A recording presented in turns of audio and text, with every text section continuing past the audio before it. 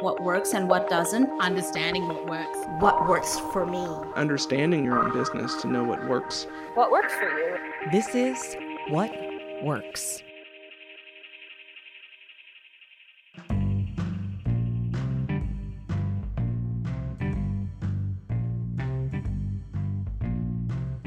I'm Tara McMullen, and this is What Works, the show that explores how to navigate the 21st century economy without losing your humanity. Today, I've got a bonus mini episode for you. But first, a quick story. Sean and I have been working on a brand refresh for Yellow House Media. To this point, we haven't really had a brand. We had a minimum viable website, but a full roster of clients, and so marketing and branding weren't really on the top of our lists. But Sean is feeling ready to make some big moves this year, and in order to do that, he wanted to breathe some life into our brand. So I sat him down and got him talking, as I am wont to do. And as he is wont to do, he started describing how he wanted Yellow House to feel. Cozy, comforting, safe, homey. Sort of lived in mid-century modern with a grassroots aesthetic. Over the last month or so, I tinkered with a new visual identity with all that in mind. Then, this past weekend, I fleshed out a whole brand identity, positioning, differentiation, and philosophy, in addition to settling on the look and feel of the brand. In the process, I landed on a ridiculously simple piece of copy to weave throughout our online presence and client materials. Ready? Welcome home. All right, look, it is not the most eye-catching or brain-grabbing piece of copy I've ever written, but it captures something pretty profound for podcasters. And that is that most podcasters don't start off feeling at home in their voices. I certainly didn't, and I like my voice. But liking your voice and feeling comfortable speaking directly into a microphone for an hour or listening to your recorded voice played back are not remotely the same things. I'm in my 8th year as a podcaster, and for the first 6 years, I avoided listening to my own audio at all costs. It's only been in the last 2 years that I've gotten comfortable hearing myself pumped through my own AirPods. Now, all of our clients have some sort of baggage when it comes to what they sound like and how they speak. And so we've had to learn how to help people get comfortable in front of a microphone or find a groove where they don't worry about every little or like that might pop out. Above all, we want our podcasters to feel good about their true voices and manner of speaking. We want them to feel at home with their voices. Now, of course, this is not a podcast-only issue. It's an everybody issue. Our voices and identities are woven together.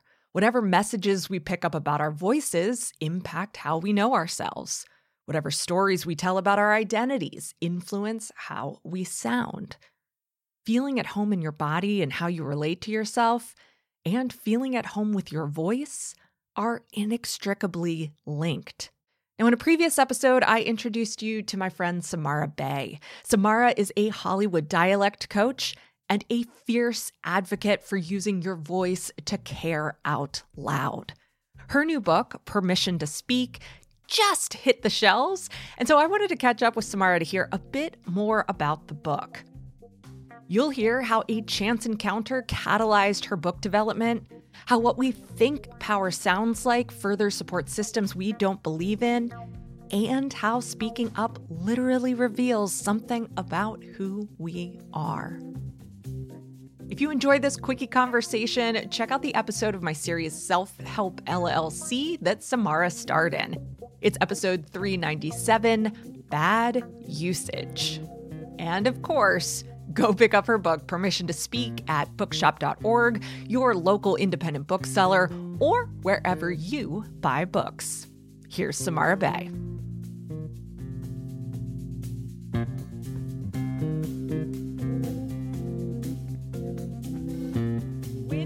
when did the seed of the idea for the book come to you? And then what was the process of like giving yourself or finding that sense of permission that you needed to start putting words to paper? You know, it was about an idea rather than a book, and I did not know what form the idea would take.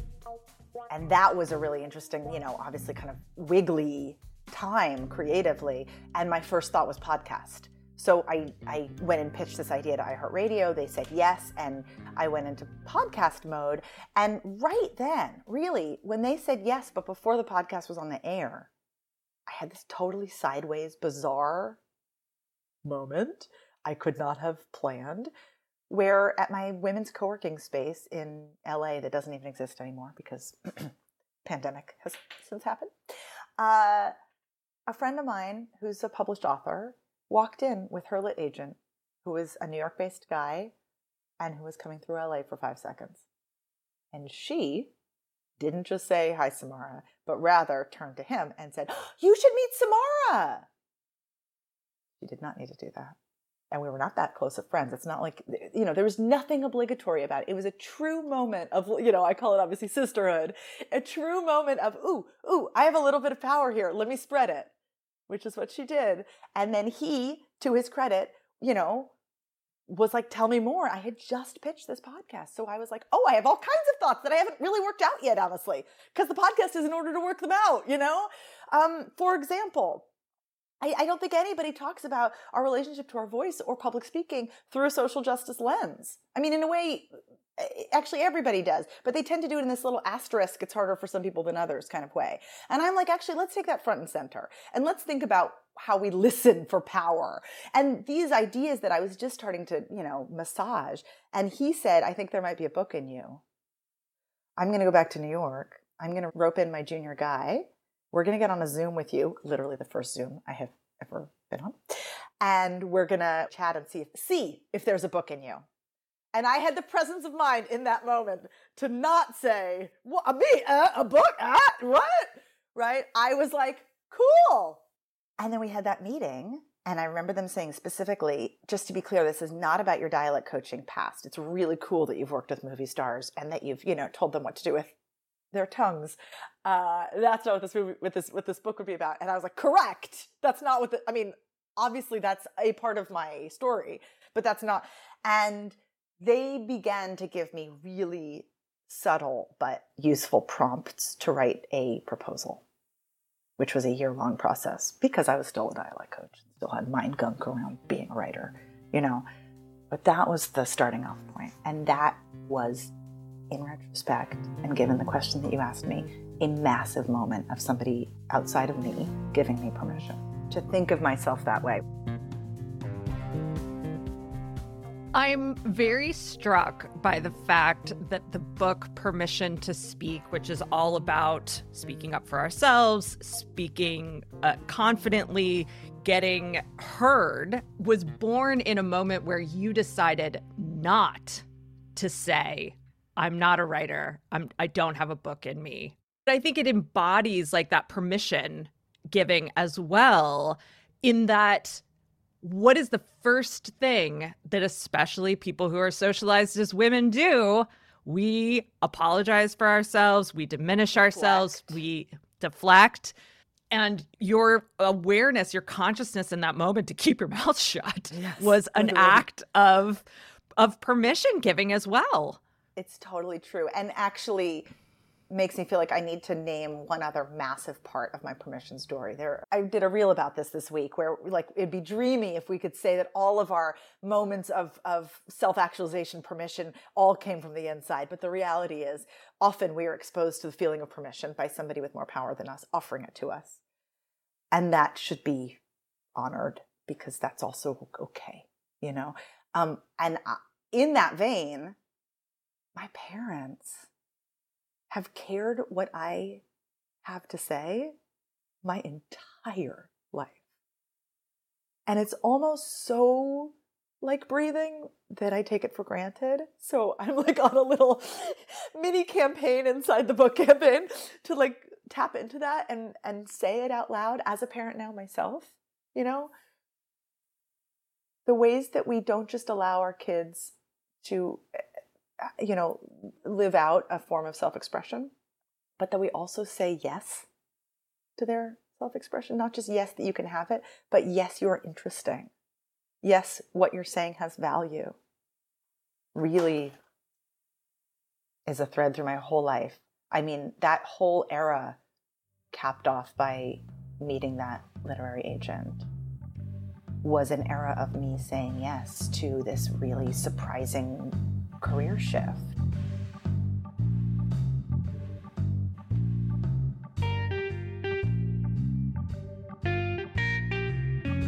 Actually, I think we're all living in a moment where we're trying to, those of us who are interested in leveling some, multi-thousand-year-old structure that is not here to serve many of us, are really interested in both the ways in which we don't have power and could piggyback off of our friends, or the ways in which we do and can spend it wisely. I mean, one of the reasons that there was a huge reaction to my book, I mean, there was this, I think I discussed it last time we were talking, there was a 13-way bidding war on this book. I mean, talk about no permission to speak, was because, who knows the answer to that question, but I think it was because I was willing to say the thing. And why was I willing to say the thing? Because I had practiced knowing that as a double Ivy League, white, pretty cute, well-spoken woman with a extremely healthy family background, I had so much privilege. It costs me nothing. I mean, it costs me deals with partners that I would not want to be in partnership with.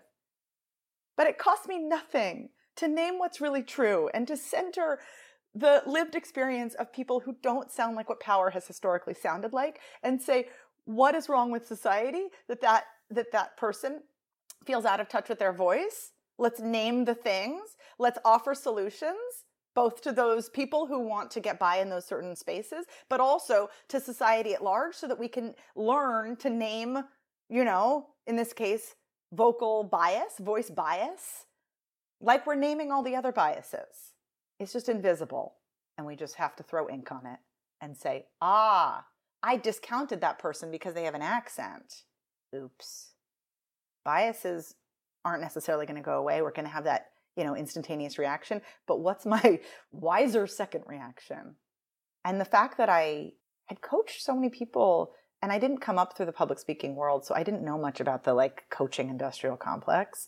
I came up through coaching actors. And then on the side, I started coaching my friends who were pitching things and who had, these uncomfortable experiences where they didn't know how to tell their own story, these sorts of things. I just came at it from let me see if my instincts, my lifelong interest in the connection between how we sound and how we get treated, I might have something useful here. And as a result, what I started to notice, the more people I coached, especially once I was coaching people in the corporate world, was that everybody was meeting me with all these shoulds rattling around that were partly from their lived experience, but partly, quite honestly, from previous coaches. The ways in which people have been told how you sound is wrong, why you picked that habit up was self-sabotage. Good luck trying to hack it. Here are some quick fixes to try to do so. Bye. And then of course, we're not inspired with the sense of permission, full body permission, with that kind of a setup, and thus continued down this path of this, really obvious narrative of, why can't I hack it? So once I realized that, I was like, I'm going to plant my flag. And, this privilege I have really inoculates me enough that I am happy to say that colonial white supremacist patriarchal bullshit has fucked with our voices for too long. Hi. I would like that on a t-shirt, please. Can I have that on a t-shirt? Oh my God. Yes. Okay. I got so excited about that being a t-shirt that I lost my train of thought.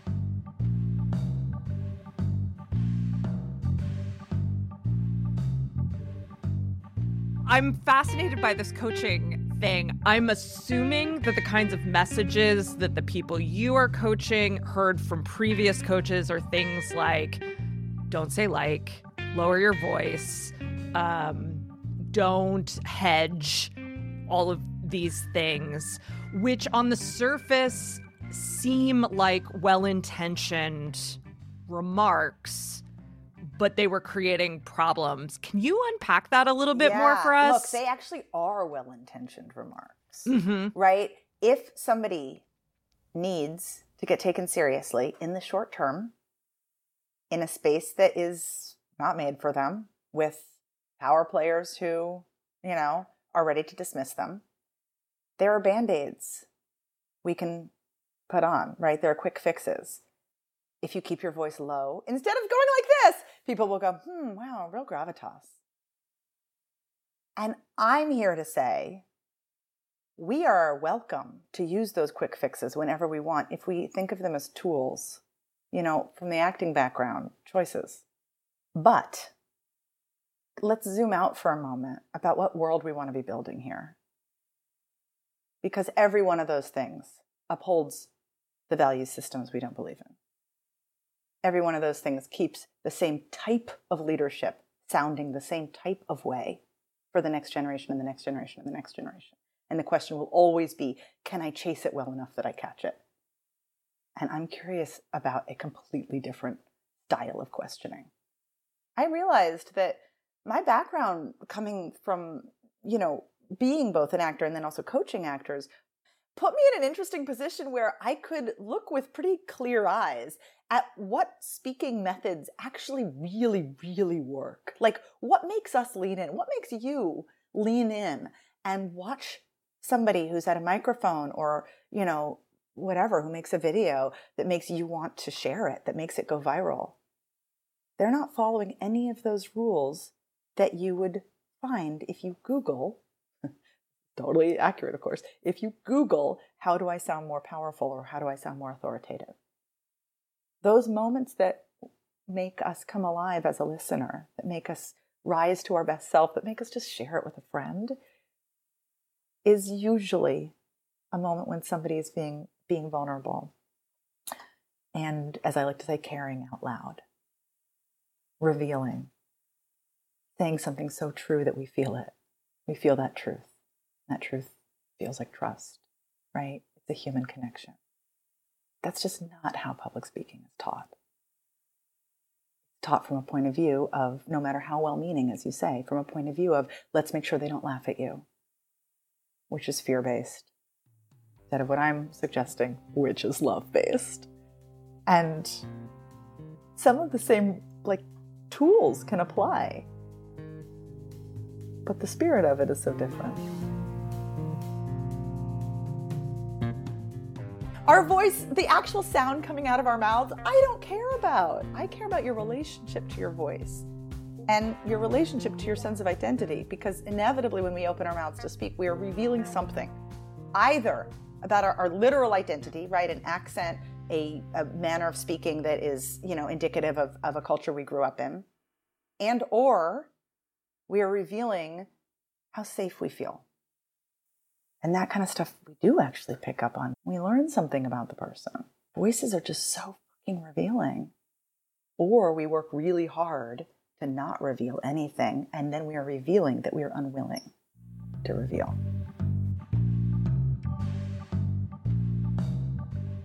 In the reel that you posted about permission just recently, one of the words that you used to describe what permission feels like was mischievous. What part of the book for you felt the most mischievous?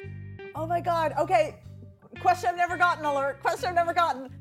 There's this linguist that I interviewed for my podcast and who I follow and who I think of as a real personal hero, who was once asked how she's so prolific. She's at, well-established university and as such doing the whole publisher perish thing, but also has lung cancer and also was a Black woman during the George Floyd summer when she posted this. And she had all these students saying, how are you so prolific? And she said, okay, I'm going to do it from memory. It's going to be amazing. She said, scare yourself with the boldness of your call for change. She also said, write something that honors those that have died from this and every virus, inside of a larger letter to her students. And I thought, scare yourself with the boldness of your call for change is really something I need to show up to every single day that I sit down. So in a way, I think this is hard to answer because this was a practice for me that like showed up kind of on the page all the time. I will say the one that stuck out that I'm just going to honor because it was what first came to mind is deep in chapter 6 of 8. I finally do talk about some of the dialect stuff. This book is not for actors who want to learn accents, right? Obviously. But accent is an interesting place for us to look at because all of us, whether we grew up thinking we had one or not, have an accent. And it's telling of a lot of things in terms of, not just where we actually grew up and what our parents sounded like, but also how we might have tried to lose it over time and what our relationship is to that identity that we grew up with. And then I just went there in terms of the way that all of us in acting school are taught the International Phonetic Alphabet, and specifically in order to learn Standard American English. So Standard American English is an acting thing. It's also in the world of linguistics and in the world of speech pathology in terms of being kind of a neutral accent. But it's a made-up accent, and its history is, quite honestly, white supremacy. And I really went there. I really told the story, and I really connected it to the lived experience of people today who grow up with non-standardized accents and the ways in which that 120-year-old standard that was introduced to American culture has played on each of us in terms of both how we talk and also how we listen. That felt dangerous, but also, that's what I'm here for. Samara, thank you so much. This was so much fun. My absolute pleasure. Thank you for having me back. Huge thanks to Samara Bay for hopping on the line with me to chat. Find out more about Samara at samarabay.com. You can also find her podcast, Permission to Speak, wherever you listen to What Works. She's not producing new episodes, but the show is really great. And pick up Permission to Speak at bookshop.org, your local independent bookseller, or wherever you buy books. I'll be back with a regular episode on Tuesday.